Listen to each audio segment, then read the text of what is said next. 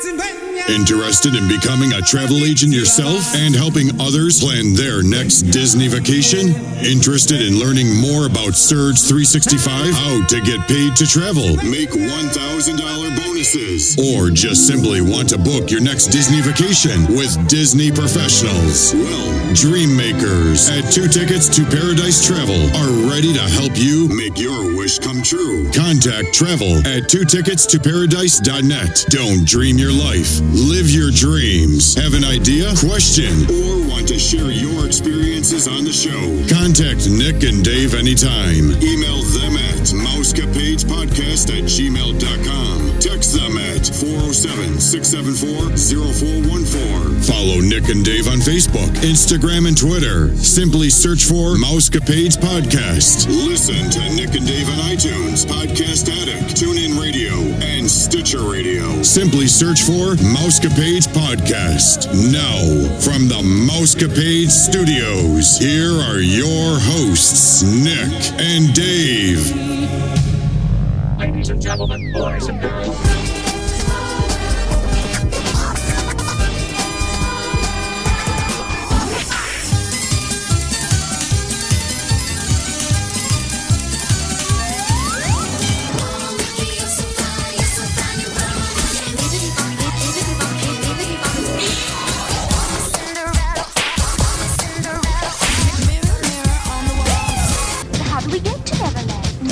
Come on, everybody. Here we go.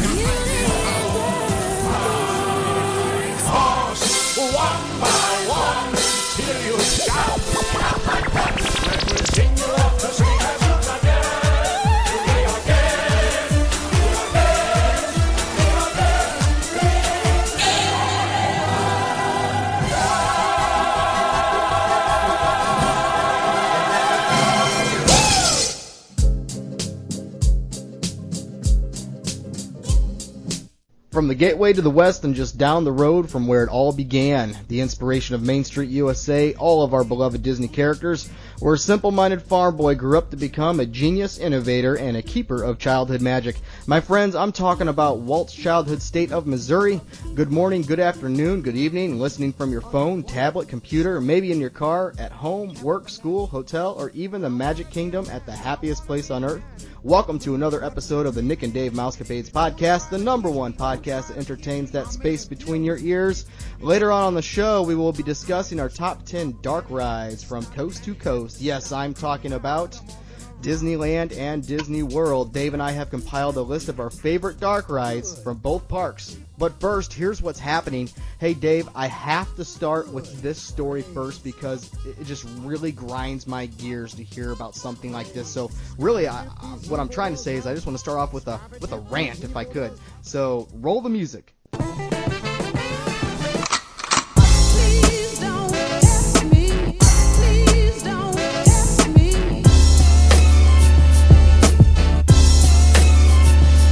So Dave, I don't know if you caught the story or not, but a man has been banned for saying something utterly stupid. Not some physical altercation, just some stupid words that came from this man's mouth. Now, the man that was banned is known by everyone as Grumpy, so I know already this doesn't sound good and the case against him is already stacking up and it's not in his favor. But here we have an individual that was getting too impatient, waiting in lines, as we all do from time to time. Dave, I know on your last trip and my last trip, we both have admitted by day 3 or 4, you get a little impatient and you say things or do things you might normally, that you typically just don't do, right? Yeah, that time takes toll on you after a while, but My last trip was actually pretty good because I was only there for 2 days. But when you're there for long periods of time, like you said, 3, 4, 5 days a week, it really gets on you. So we have a man here that was getting impatient like all of us. It happens to all of us. The man is standing in line, and here's what he said. This is what got him kicked out of the park, Dave. He said, "For the time it has taken me to wait in this line, I could have built a meth lab." Seriously? What are your thoughts on this? And who heard him say this? Did he say that to one of the workers? Yeah, to one of the cast members. Whatever. And he got in trouble for that? He got banned for life, Dave. Really? He got banned for life for saying the time it has taken for me to wait in this line, I could have built a meth lab. All I can say is, really? Yeah, this sounds like the straw that broke the camel's back on this one. If the guy's name is Grumpy, this is probably not his only offense. This is just the last of many, I'm thinking. Right. So the man has just been banned for life for some stupid, silly words he just said. He didn't hit someone over the head with an object, like we saw at Test Track. He didn't throw a battery pack at someone's head, like we saw at the Wishes presentation. In those two cases, the other person could have died from their injuries, Dave, being hit over the head with an umbrella or a battery pack. Let's face it, they could have. But here we just have a man who just words are being spoken. And I agree with you, Dave. I think maybe there's something else that we haven't heard about the story, perhaps. There has to be. I mean, they don't do that for just a comment like that. I was expecting you to say that he yelled fire in the middle of a crowded place or something.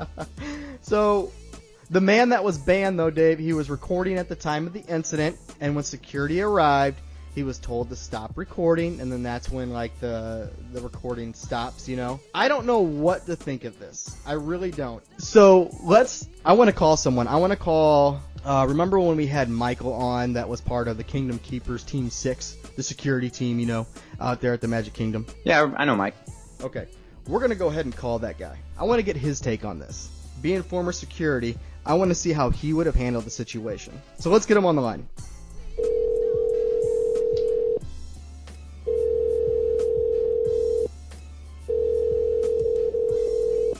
Hello. Hey, Mike, it's Nick and Dave from the Mousecapades podcast, buddy. Hey, how are you?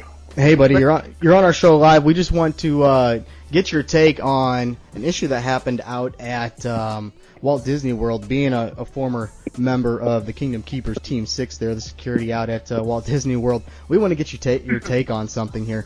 So there was a story that came out this past week of a man who was banned from Disney for life for something he said. He didn't hit anyone over the head like we saw at Test Track a couple months back. He didn't throw a battery pack at an individual in the back of the head like we saw at Wishes last month. No physical contact whatsoever. And I must say, those individuals that inflicted pain and made physical contact on someone else were just told to move on and carry on. Those individuals were not even kicked out of the park or banned for life. We have a man here waiting in line, and he says some stupid words, you know, and the time it took for me to wait in line, I could have built a meth lab, and they banned this guy for life. Being a former security personnel member there, what would you have done if you approached this individual? I wouldn't have banned him for life now. If they would have found something in his room, then we might be talking something different. But they didn't find anything in his room either. So you're talking about his resort? Yeah. Okay. Yeah. There was nothing on this person, and yeah, nothing was found in his room as well. You're absolutely right. So, yeah, I think you've caught a cast member in a bad mood. And, I mean, he may have been a little argumentative because he's, I don't know how long he was waiting. But I have seen where, guests will get impatient, but they also, they've never been thrown out of the park nonetheless, man. Yeah, Dave. Hey, Mike, it's Dave. Good to talk to you again. It's been a while. Yeah. Hey, so tell me, who has the authority to actually kick somebody out of the park for life? Is that given to any security member, or is that something that needs to be reviewed by a higher up? Usually, as far as from what I can remember, it's not security that would do it. Somebody like higher up, and if it isn't security, it's up in management. I couldn't walk up to you and because you did something ban you for life. Yeah, I would imagine that's probably the case, right? So yeah, I mean, they said what they did. You know, they said that they could have built the meth lab, and apparently they decided to escalate it. And I don't see why they raided his room. I'm not even sure who made the decision. I'm sure it wasn't even security that raided his room. I'm sure that they got a hold of. In fact, I don't even think it's thinking about it as I'm working this out. The only people I think that could ban him like that would be the sheriff's department down there that covers the parks. Okay, yeah, and he's got to file an appeal, apparently, to get himself unbanned. But, you know, Dave brought up a good point, and I was thinking this the whole time. I just didn't say it up front. You know, I wonder if this was this individual's just the last straw that broke the camel's back here, you know? Or is it simply just a first-time offender that said something? We don't know. That piece is missing from the story. But put all of that aside, this doesn't warrant a ban for life. Would you agree? No, exactly. I mean, he brought up the people who have made physical contact, with other people, and even when I worked there, we had people who would get into fights and they weren't banned for life, and they got into physical fights with each other. Yeah, these other two physical altercations that we mentioned earlier, you could have actually killed the other person. We're talking you throwing a heavy object and a blunt object at someone's head and hitting them across the head, which could have killed them, and nothing happened to these individuals whatsoever. You have a man here that, yes, he said something very stupid, but then gets banned. I'm scratching my head on this one. Yeah, I think it's too far. I mean, I don't know why they decided, what made them decide that, but I mean, I've seen where people, guests have come in and argued, even at the at the counter, and we would just go up there and just the presence usually settled it down. But I mean, we didn't say, "Oh, you're arguing with them. You're saying this. You're calling them that." Okay, now go back home. Right. All right, Mike. Well, thanks for coming on, and we really do appreciate your take, buddy. We'll talk to you later. No problem. All right, thanks. See you later, Mike. Bye. All right, so you have Mike's take. He was a former security personnel member at the Magic Kingdom and other areas as well. If you listen to a few of our other episodes, he's been on one of our episodes talking about just Disney World security. But you heard it, Dave. You heard his take. Even though if there's a big chunk of the story that we're missing, this doesn't warrant a ban. Yeah, I agree with that. I mean, that seems to be a little severe based on just this one episode. So let's move on. Let's throw the story to the side. We're moving on, buddy. So, one item I want to talk about, 2016 discounts. Disney has not posted those up yet. I called last month to see when those would be coming out, and the individual said they'd be coming out this month. I still haven't seen them. We know there's about 10 days left this month, but anywho, yeah, 2016 discounts still haven't been released, so look for those. There's a possible Mary Poppins sequel in the works, Dave. I know the big thing right now for Disney is they're on a movie run right now. They're making movies based off of cartoons and sequels based off other Walt Disney movies. This seems to be the new trend. What are your thoughts on a Mary Poppins sequel? I think it's going to be super hard to top the original. I mean, nobody does that role like Julie Andrews, so it'll be interesting to see what they come up with, and if it's just a redo of Mary Poppins, or if they took, there were other books that starred Mary Poppins, so we'll see if they took one of those and they're making that into a movie, or we'll have to wait and find out what the details are. There's a Fairy Tale Wishes fireworks dessert cruise, by the way. At Disney World, buddy, I never did pay for this, but you could have done one of those pontoon rides, while the Wishes event was taking place. Right. Well, now you can indulge yourself on a dessert cruise. The cost is $99 for adults and $69 for children ages 3 to 9. But yeah. Seems kind of cool. I want to know what else is what's on the menu. I want to know what you're getting for your $1. Yeah, probably not much, but it's all about the atmosphere on that, I think. It is, yeah, the ambiance. I totally agree. The Disney Christmas parade taping will most likely take place on the weekend of December 4th through the 6th. We need to contact Vicky on this one. Let her know. Exactly, so she doesn't get her dates flip-flopped. So I thought that was funny when I saw that. But Dave, you know what? That's all I have. It's been kind of quiet in the news with Walt Disney and Disneyland this past week. I think it's time.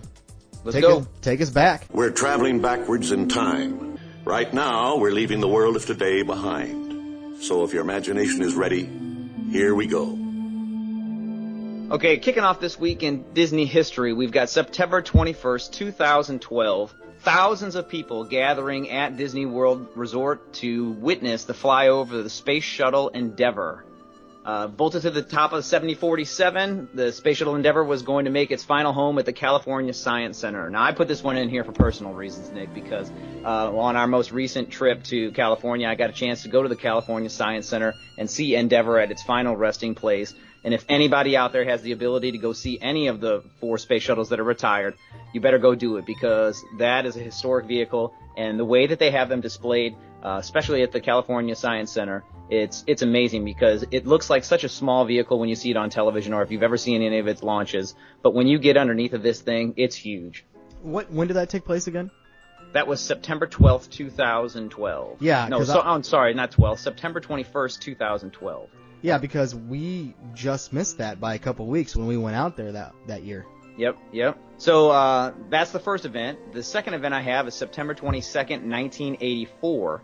We talked a lot about this recently. This is the day that Michael Eisner and Frank Wells were elected to their positions as leaders of the Walt Disney Corporation. Michael Eisner was elected as chairman and chief executive officer of Walt Disney Productions, and Frank Wells was elected president and chief operating officer. Just what Walt Disney needed at that time.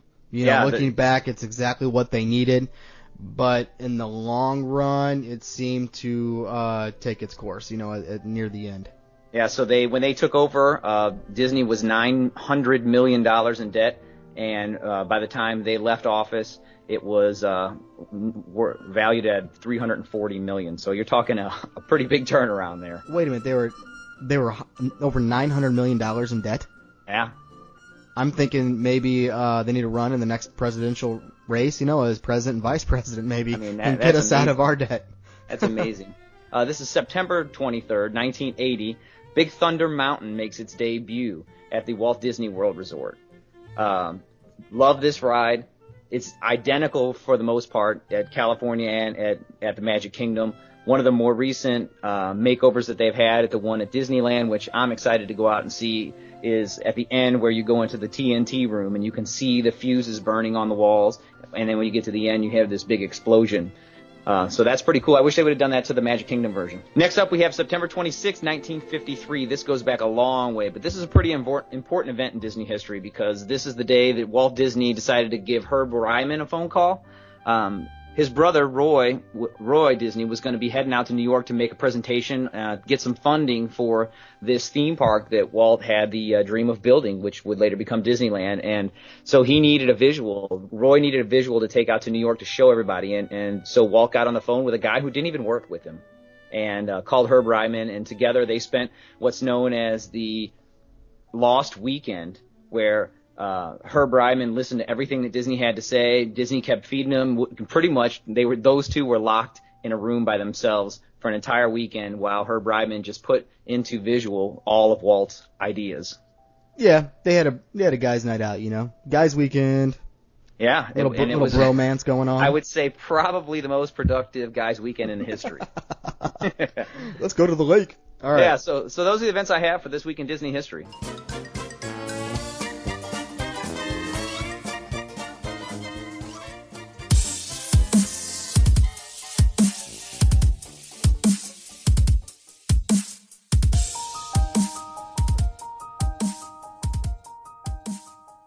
Welcome back, listeners. This is the week for Nick and I to have the show all to ourselves. We've been taking some time lately interviewing a few folks here and there and getting to know some of the people in the Disney podcast community.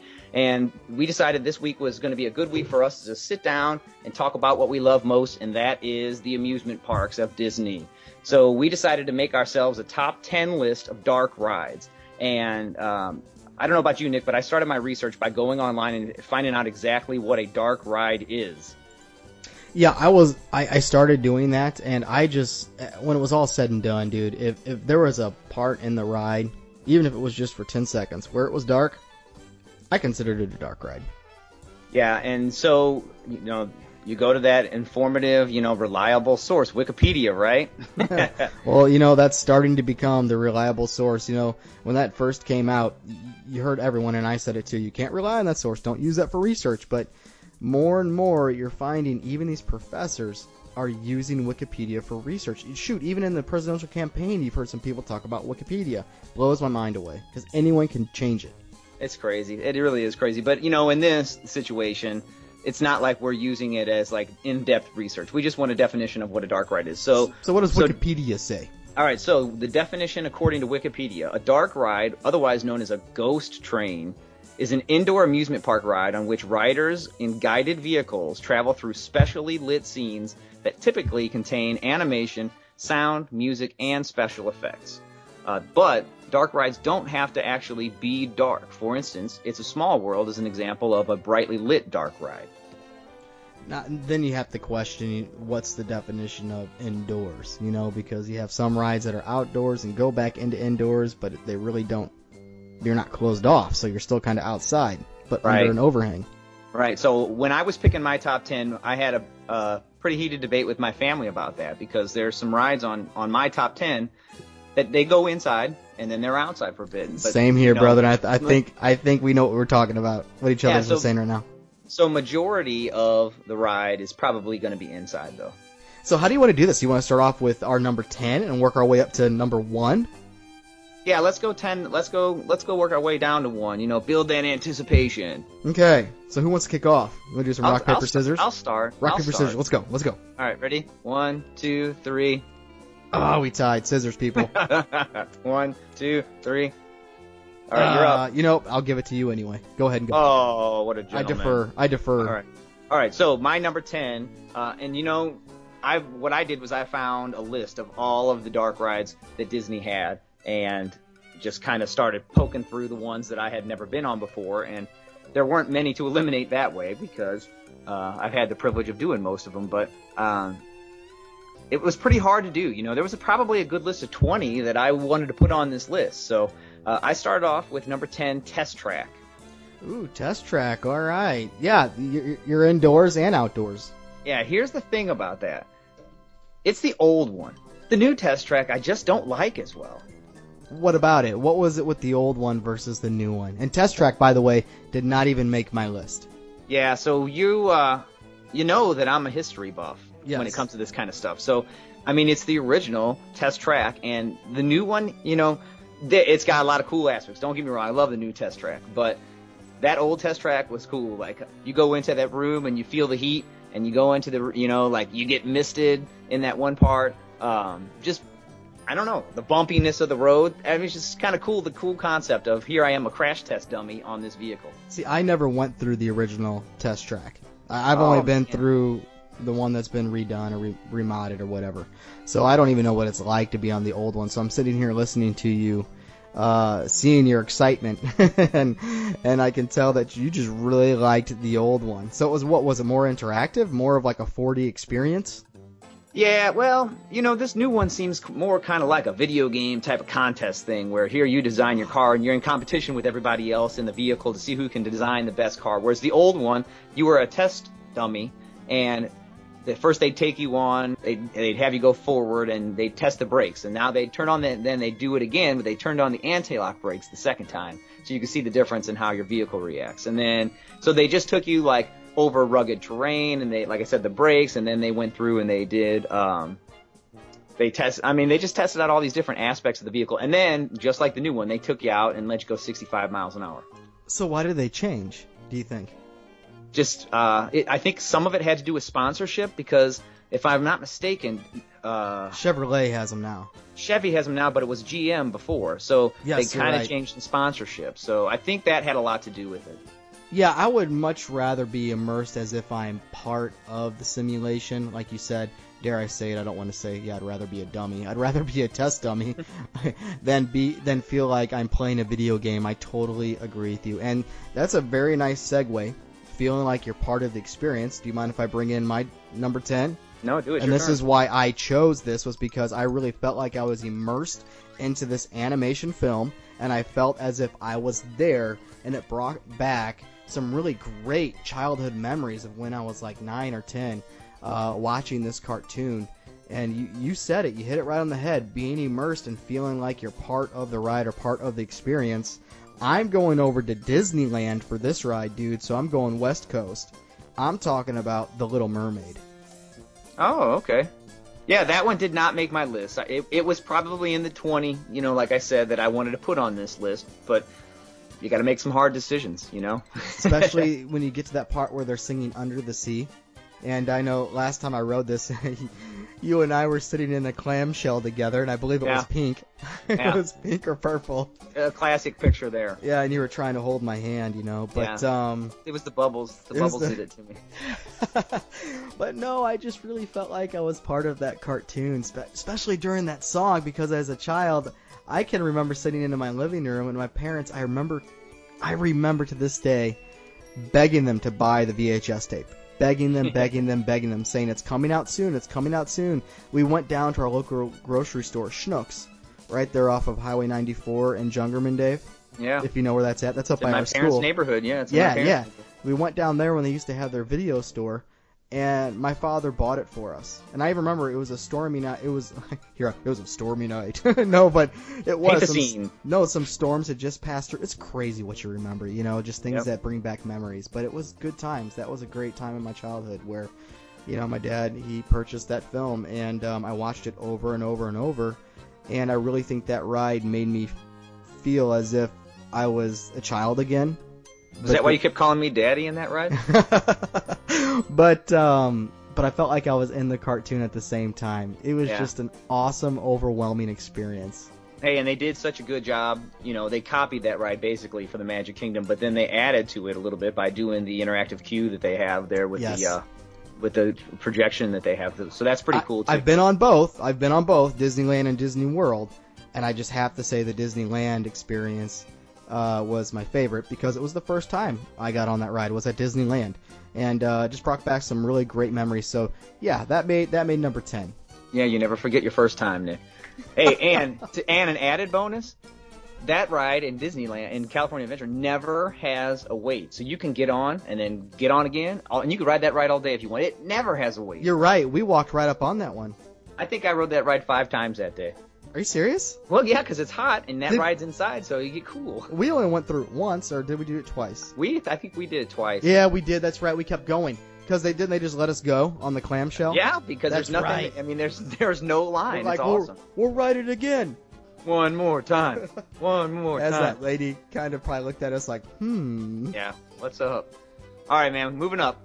We're on number 9 now, so I'll reveal my number 9. It's a classic ride. It's an original ride from Epcot, Spaceship Earth. Yeah, Spaceship Earth. That didn't even make my list. I didn't even think about that one. Yeah, I agree, dude. Great ride. Good one. My favorite part is when you're going through the ruins of Rome. Yes. And you smell the burnt.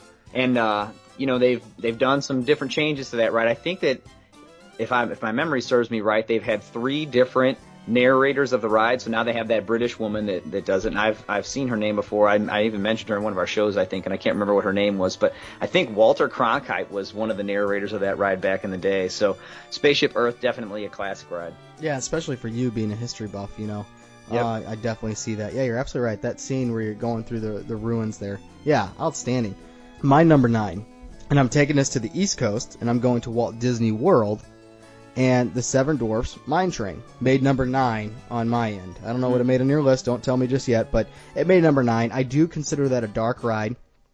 It's the first experience, a roller coaster experience, where I feel it's kind of indoors and outdoors. But you really don't feel like the transition is smooth. You really don't feel like you're transitioning from outside to inside. You kind of just feel like it's one fluid ride. And boy, oh boy, man, did they do a great job masking and mirroring the movie, going into the cave when the dwarfs are singing and mining. It's absolutely amazing, and they look so real. They're so animated. Yeah, for sure. I think that I'm trying to think of the first kind of animatronic that did that kind of projection type thing with their faces, and the first one I can think of is Buzz Lightyear.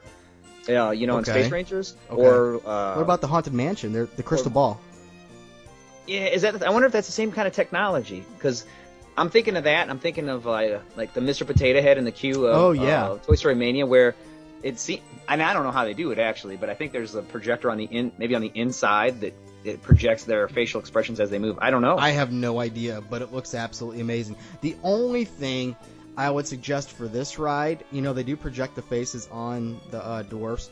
Their facial features do move a little bit, but for me, they didn't move enough. I think if you project the face and really move the cheekbones and the eyebrows along with the face projection, it would really totally look animated.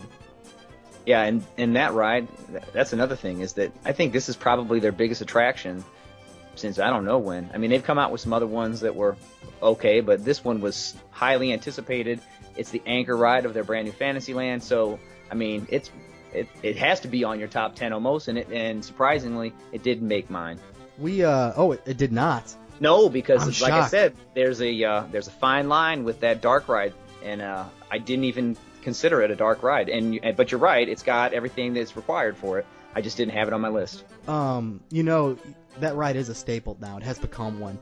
You're still looking at an over a 2-hour wait at that ride, and I'm sure you saw the same thing when you went there. We passed that ride twice, and if we didn't, there's no way I was going to wait that long to get on that ride, because that ride is like 1 minute and 20 seconds long. It's not long at all. Yeah, so one day I had a chance to get in before the park opened, and I'm talking, the park opened at 9, we were there at probably 8:45, and the wait was 45 minutes. I was going to say, are you considering that early? Because it's not. I mean, the park hadn't even officially opened yet. I'm not talking like extra magic hours. I'm talking like nobody should have been in the park when we were in there, and it was a 45-minute wait. Now, I don't know how that happens, but you're right. It's a crazy, crazy ride. All right, moving on, brother. What do you have for your number 7? We are on 8. We're on 8, right? 8. Yeah, so we're on 8, and I went out West Coast on this one. Probably one of my favorite original rides is only out on the West Coast. Indiana Jones Adventure, Temple of the Forbidden Eye. Love it. It made my list, and you'll find out where sometime soon. But I absolutely love that ride too, buddy.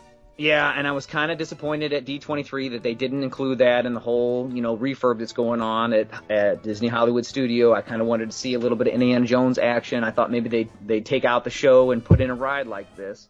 But I guess I had to get my fill on the West Coast. They fixed the ice machine, that dumps the ice out. You know how it used to get stuck? Yeah. Because it would build up and get stuck, It's just one big ice maker is really what it is. It's fixed. So. Yeah. Hey, this is off topic, but for the Indiana Jones ride, did they ever get their ball fixed? That was the show. That was the show, and no, Indiana Jones did not. And after talking to Lance Armstrong, they decided just to call it quits. He should sponsor that ride or that show now. Actually, he so should. Wear one of those yellow bracelets. All right, so yeah, this ride's awesome. The ride vehicle was cutting edge at the time that it was invented, and just that's the best part of that ride is that you get on this ride vehicle and you're like flying around. It's got you going up and down, even though the ride vehicle's going straight. You go across that bridge, you're not sure you're going to make it. The whole time you got this big skull that's like bearing down on you and shooting beams at you. So, love it. Good ride. I feel like you're in the movie. Dude, karma, dude. We're both going to come up with testicular cancer for making fun. Yeah, no kidding. All right, moving on. What do you have for 8, man? I'm going to keep us over on the West Coast. And I'm talking Monsters, Inc., buddy. Monsters, Inc., Mike and Sully to the rescue. First time I rode this ride was with you again. Hey. And again, just like the Little Mermaid ride, I really felt like I was in the movie, especially when you're going through that dark, when you come to that you're in a dark ride, but the room just seems to get even darker. And you have the doors in the factory room, that are, the arms are just taking the doors to different places so the monsters can jump on in and scare their people. Awesome. I mean, you really felt like you were in the factory, in the Scream Factory. Super cool. I just really loved that ride. Yeah, and I don't think that ride gets enough credit, because I love that ride too, and my whole family does. Yeah, you really feel like you're taking on an adventure. You really do. Yeah, and the best part is when the tentacle girlfriend says, Mike Wazowski, on my birthday! And then at the very end, what's her name? The receptionist that talks like this. Roz. Remember, she was talking to us and making fun of us. Pass me the churros. That's what she said to my daughter, and we never forget. Like, that's a moment that we can never forget. Every time we hear Monsters, Inc., we all try to impersonate Roz and how she says, pass me some churros. Well, it was cool. I didn't think that was going to... It surprised me when she talked to us when we went through that ride. And remember, I looked around and she's like, yeah, I'm talking to you. We had no idea. We didn't, did we? And No, and she said something specific, like she looked at somebody's hat or something. Oh yeah, it was my hat.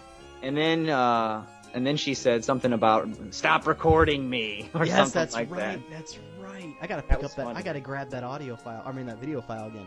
You're absolutely right. Yeah, see, that ride's just awesome, dude. It is a good one. It is a good one. All right, we're moving up to 7 as we continue our countdown to 1.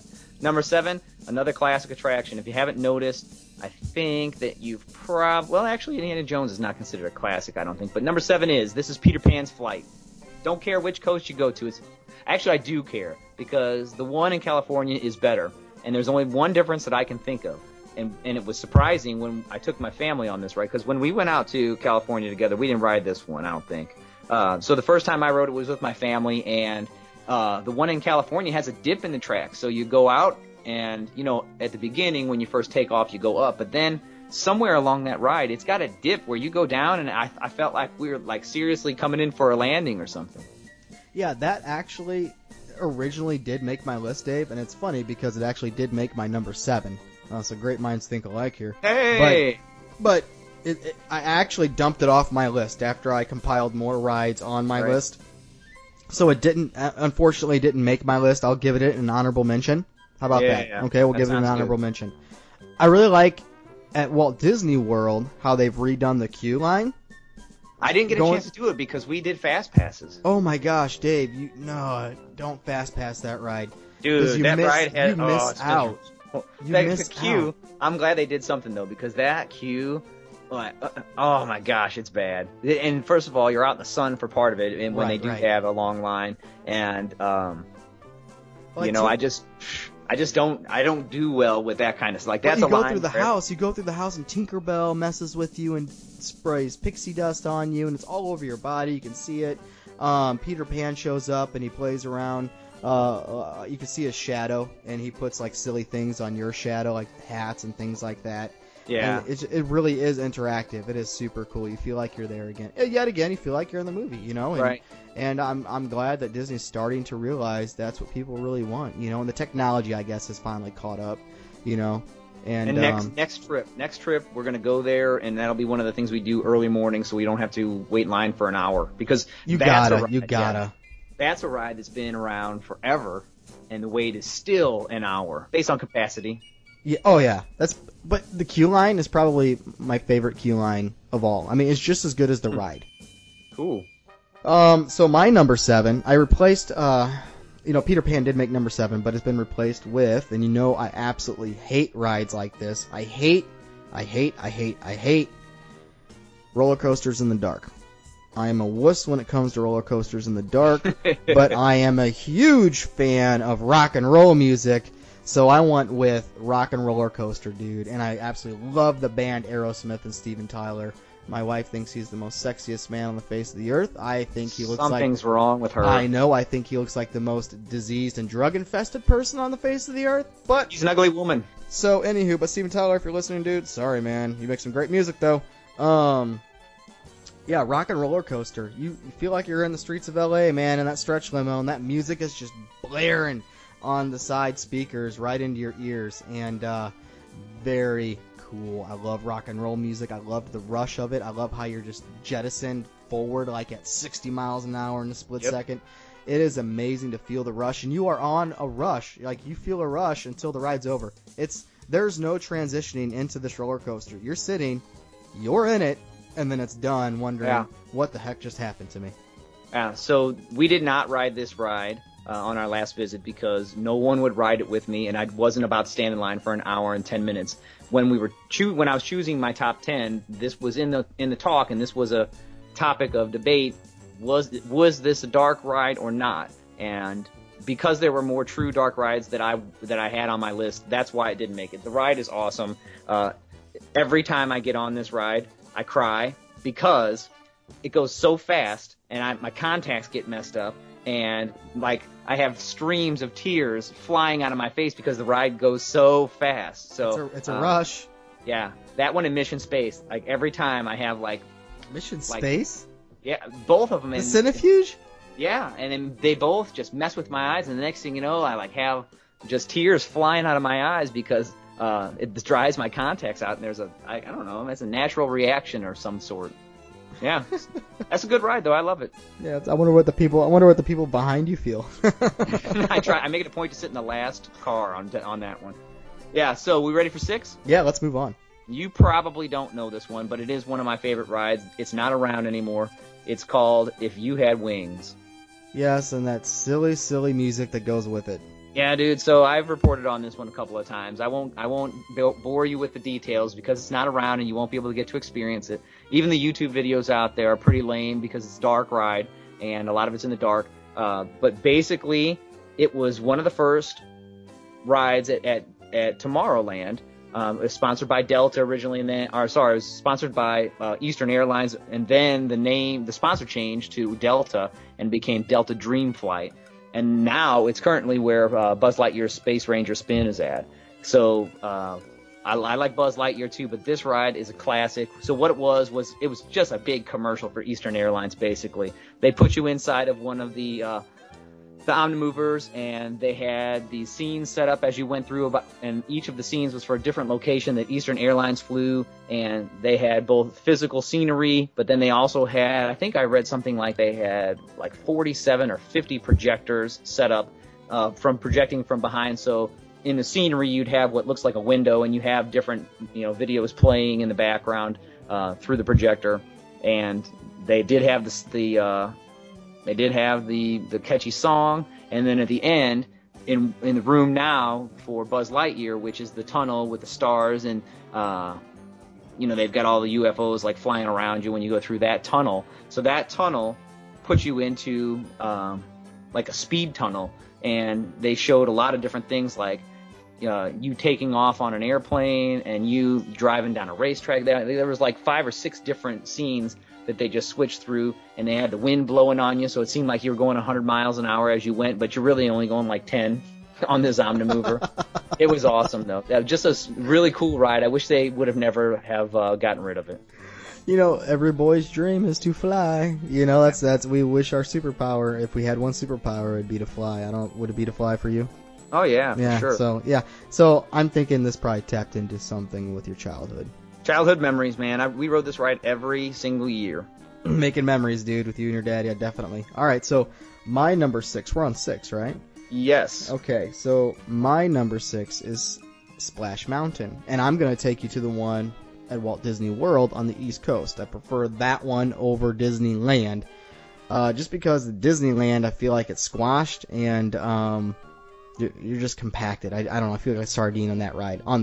But on the one in Disney World, I feel like it's a full, complete ride, and I can breathe on this one. And just an awesome ride. I like the rush at the very end, going down the mountain, and as if you're going to hit that thorn bush. I like how the crows are. Is it the crows or buzzards? They're taunting buzzards. you. They're the buzzards. Yeah. What are they saying? They're saying something. It escapes my mind right now. They say a lot, but like my favorite is time to be turning around. Yeah. If only you could. So you're looking for a laughing place, eh? We'll show you a laughing place. Yeah. So I love how they taunt you there at the end. I don't know about this ride. I never really got into the original cartoon, of this ride. Yeah. But I love the ride. I love the animation. I love the song Zippity Doo Dah, because every time when you finish the ride with that song, it's like Small World. You think of that the rest of the day in your head, and that ride just puts me in my happy place, especially with that song. Yeah, and good job. You picked the original. That one was built first. So all right. And it's a lot longer of a ride. I thought so. I thought so. That ride's like 8 minutes long, isn't it? The one in California is like 7 or 8, and then this one's like 12. Okay, I thought like 12 or 13. All right, so that one made my list, by the way, and I'll bring up a couple of more things when that one gets to my point on the list. So we have reached the halfway point. We're at number 5. So we're gonna take a timeout, a break. Cheerleader's gonna get on and Pom Pom Squad. Summon Aaron. Okay. All right, let's roll. All right, number 5. It's a Small World. I had to put it in my list somewhere. I don't think it's a top attraction as far as like making the top of my list, simply because really when it gets down to it, you get on a boat, you go around, you see a bunch of different colors, And you know, the animatronics are so primitive that it's like you might see a mouth move or you might see a leg kick or something, but so there's not like a lot of ooh and ah to this ride. But it's a classic. It's one of the originals. It's got to be on my list somewhere, so it's at number 5 for me.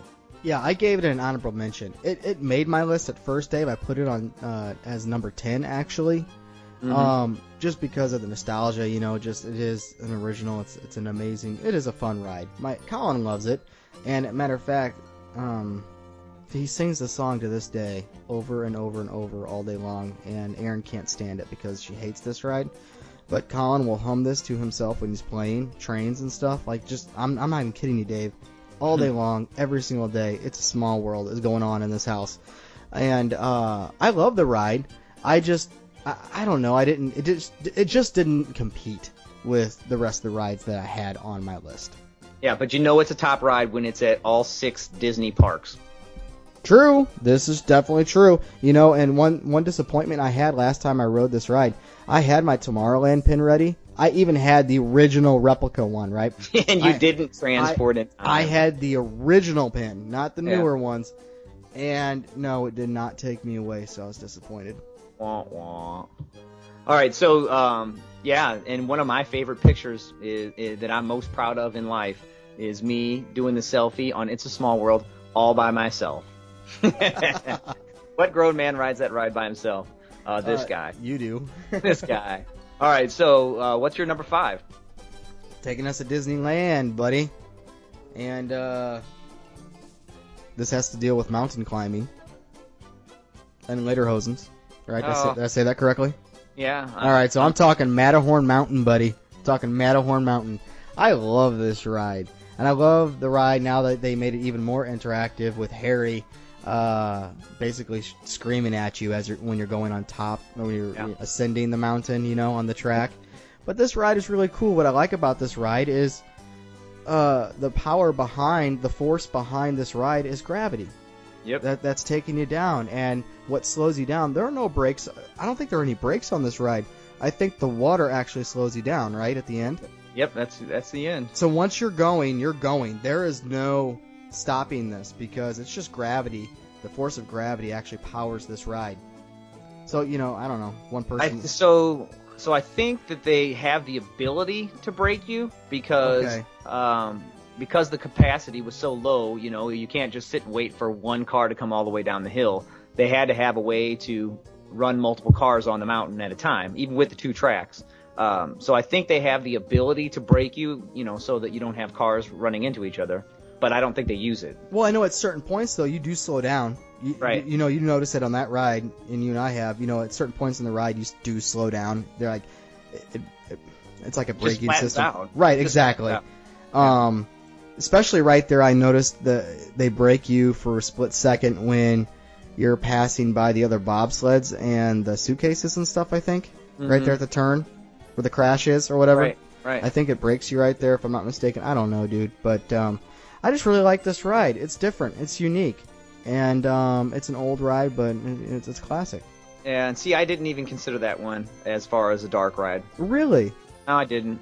I mean, it's in the dark sometime, but there's 2 scenes with the Yeti, and other than that, it's not. So, I mean, that's cool. I'm not saying it's bad to have it on your list. I just don't have it on mine because I didn't consider it a dark ride. You're totally crisscrossing in and out of, like, the mountain. Yeah. Yeah, I mean, it's a great ride. It is a great ride. Absolutely love that ride, man. All right, we're moving up to 4. I am on the West Coast as well right now with my number 4. It's a new ride. It's one of the few new rides to make my list. And we tried to get on this ride, and the wait was phenomenal. Like, how long the wait was. It was something like 4 hours. And every time we would try to go, it was broken. But I think that they fixed it because we went back, and it was rarely broken the next trip that I went. That would be Radiator Racers. I was just going to say that, buddy. Yep, Radiator Springs Racers. This ride is phenomenal. Like, they've created 2 great rides recently, Seven Dwarfs Mine Train and Radiator Springs Racers. Now, you talk about a ride that puts you into the movie. It's this one.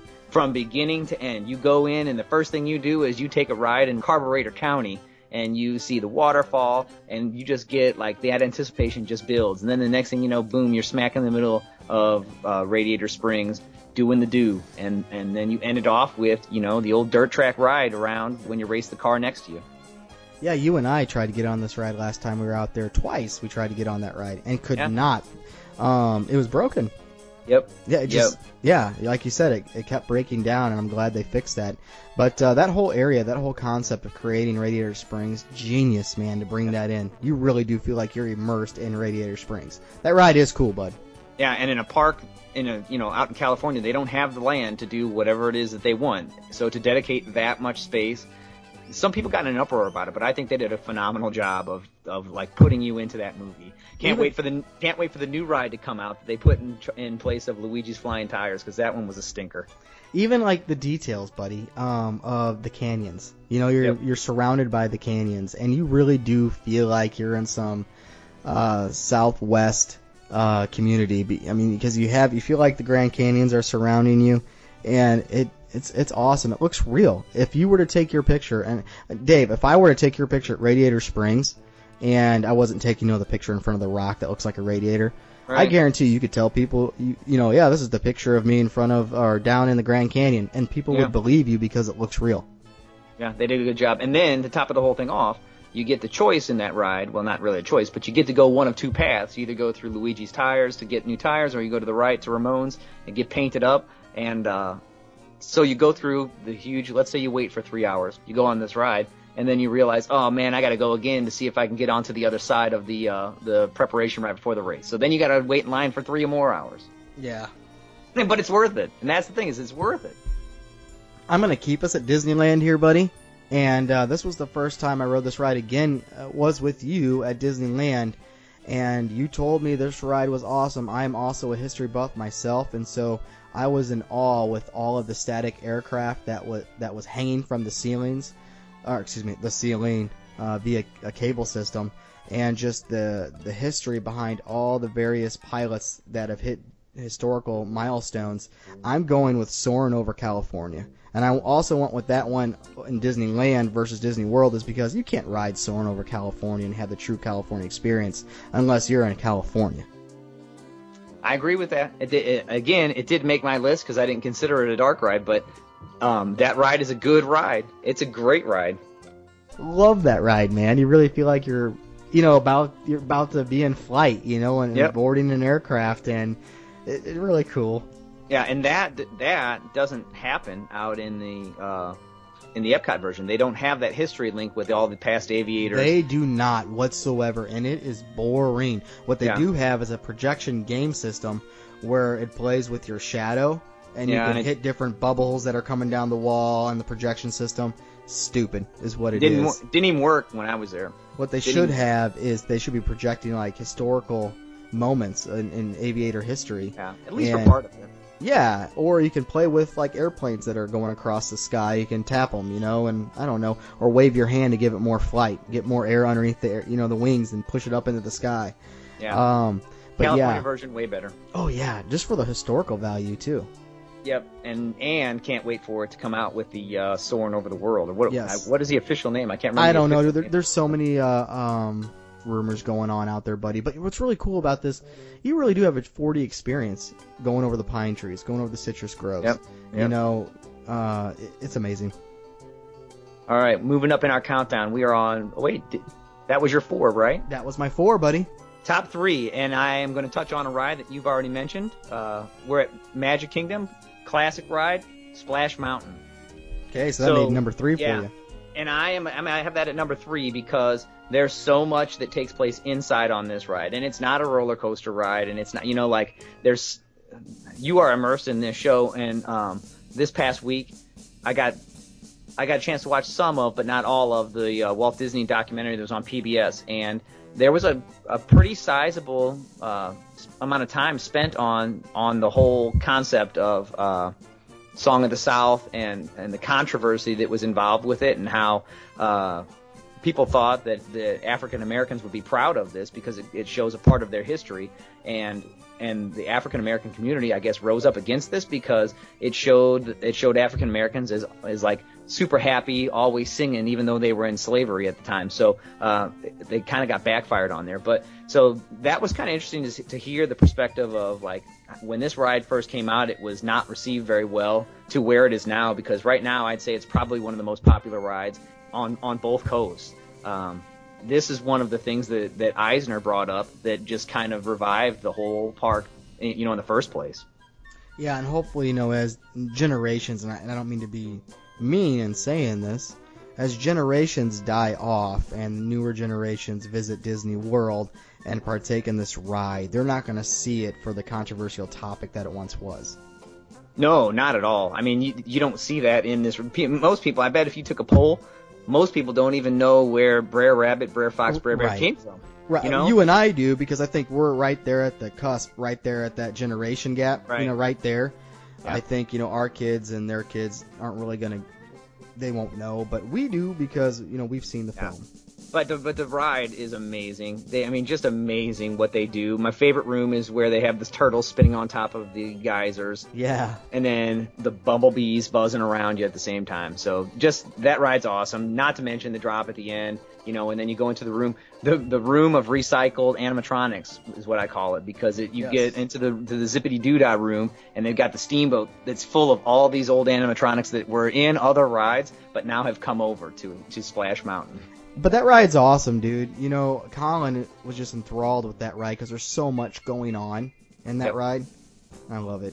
So we were talking about the buzzards at the end of the ride. Yes. So I'm reading this book, and it said that there was an Imagineer that was part of the designing of this ride, and as a tribute to himself, we talked in our podcast in the past about how Imagineers can't sign their name anywhere on anything that they do. So this Imagineer decided that in the ride, when you're starting to go up, you just pass the buzzard, maybe even before the buzzards, when you're starting to make your incline, there's a groundhog that comes down out of the roof of where you are and says something like "Go Seminoles" or "FSU Go" or something like that, because he went to Florida. This Imagineer went to Florida State. Last time I went, I couldn't find it, but they say that there is an animal that comes out of the ceiling that says something about Florida State, kind of as a nod from this Imagineer. I wouldn't doubt it. In Jungle Cruise, which I guess technically a little bit of that, it's a dark ride, not much of it. But in the Jungle Cruise, one of the tribesmen shouts out, "I love disco." Yeah. So anywho. Weird. All right, that's awesome, dude. So is it my turn? Yeah, that was my 3. Okay, so for number 3 for me, I'm taking us over back to Disneyland on the West Coast, and I'm going to say Pirates of the Caribbean makes my number 3. And the reason why versus Disney World, Disney World, basically you walk into a cave, and then you're in the boat ride, I like Disneyland's experience better because I'm a history buff myself. I love felt like I'm immersed in the bayou. You really feel like you're in the bayou. Just, patiently going with the current and making your way out into the waters, into the high seas, and there you are, you're immersed into the Caribbean, and there's pirates, and there's, a battle going on, and it's just, I like that experience a lot better. Yeah, it's definitely the better of the two. It's, like I said, it's the original. You can't beat the original, and this was one of the last projects that Walt, saw through almost to the end, and just a classic attraction. I like like you said, I like the bayou scene. That Blue Bayou restaurant there is phenomenal. Just makes the ambiance for that ride and gets everything all set up. Yeah, you're absolutely right. It's like an anticipatory set. It sets the scene for the rest of the ride and gets you going. Yeah, and so this week I discovered a new resource at my library which allows you to check out CDs, movies, ebooks, that kind of thing. And I got on there and there's a whole album dedicated to Pirates of the Caribbean, and it's all of the different things that you hear on the ride. Like you hear the auctioneer's little spiel, or you hear the guy that they called the pooped pirate, and then they called him the stuffed pirate because what he was saying originally with this ride was something that is not considered to be appropriate now as far as dealing with the women. And so they changed it to him being like this guy that ate too much, and he's talking about how he ate too much. So all of these different little sound clips from the ride make up this album, and there's like a dozen or something like that. So it's funny to hear these things, in isolation, not on the ride. It's cool to that's kind of how big of a dork I am with this stuff, is I listen to that kind of thing, and it just makes me laugh. That's awesome, dude. All right, so what do you got for your number 2? All right, so number two, I have the Haunted Mansion, and again, this is the Disneyland version.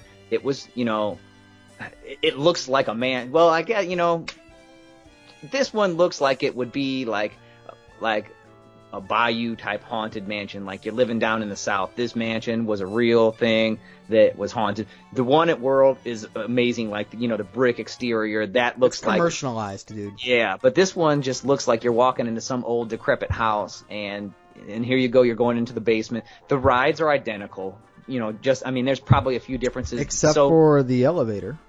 So minor. Well, yeah, one of them goes up, one of them goes down, right? Orlando, I believe you actually go down. No. Yeah. Ah, dude, I forget. Oh my gosh, I'm drawing a blank. Yeah, I can't. No, I think in Orlando, I don't think you move at all. I think it's a Disneyland version. You actually go down. So, but either way, the effect is the same. I mean, it's still that stretching room, and the ride for the most part is the same.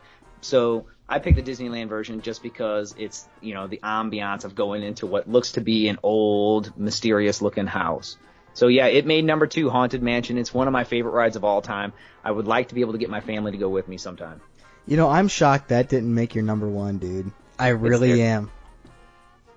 It's there. I mean, it's right there. You got to make tough decisions when you're doing top 10. All right, so my number 2, great minds think alike, dude. Mine was the Haunted Mansion as well. Yeah. And I prefer the Disneyland one over the Disney World. I think the Disney World one is commercialized. I like the old, before they redid the Haunted Mansion, the older version. Mm-hmm. I like the older version better than I do with the new version. I don't know what your take is on that. You didn't mention it, but I like the older version better. I think this newer one is very just Hollywood-esque, if that's a term. But there are some components of it that I do like. So what's your favorite part? Because inside of this, since we have this as in our top 2, both of us, what is your favorite part of the Haunted Mansion? I like how the pictures change. I like how the busts look at you as you go by. The little things like that I think are pretty cool. Yeah. I like the Hitchhiking Ghost. The Hitchhiking Ghost. I don't know if I truly like the crystal ball scene. I know a lot of people do. Yeah, that supports the storyline. I know it does. It's centered around that. Mm-hmm. But I think you're in that room way too long. Yeah. I really do, because you just hear her, and it kind of gets annoying after a while. Right. But, no, I like the beginning part of the Haunted Mansion. I like when you're going through the hallway, and the things are moving off to the side. Right.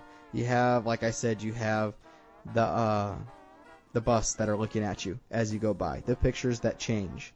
Yep. It's cool, dude. I also like the queue as well. I mean, outside with the tombstones. Yeah. And the funny phrases that they have. It's cool. Yep, it is a good ride, classic ride. So we have that, both of us have that at 2 then, right? Yes. All right, so it's time for number 1. You've already mentioned my number 1. It's Pirates of the Caribbean. You had it at, what'd you have it at 3?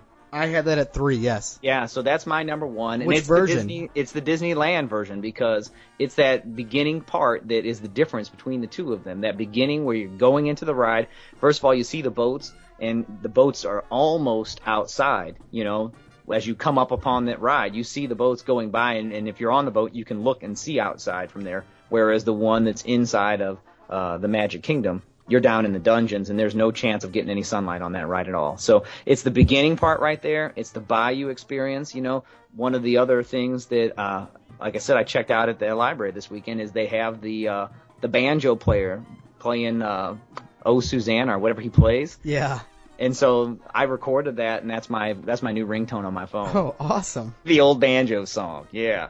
So that ride, it's cool, and the fact that it had real skeletons in it at one point is awesome, and it's just, the room where they're burning down the town. Again, you smell it. It's phenomenal.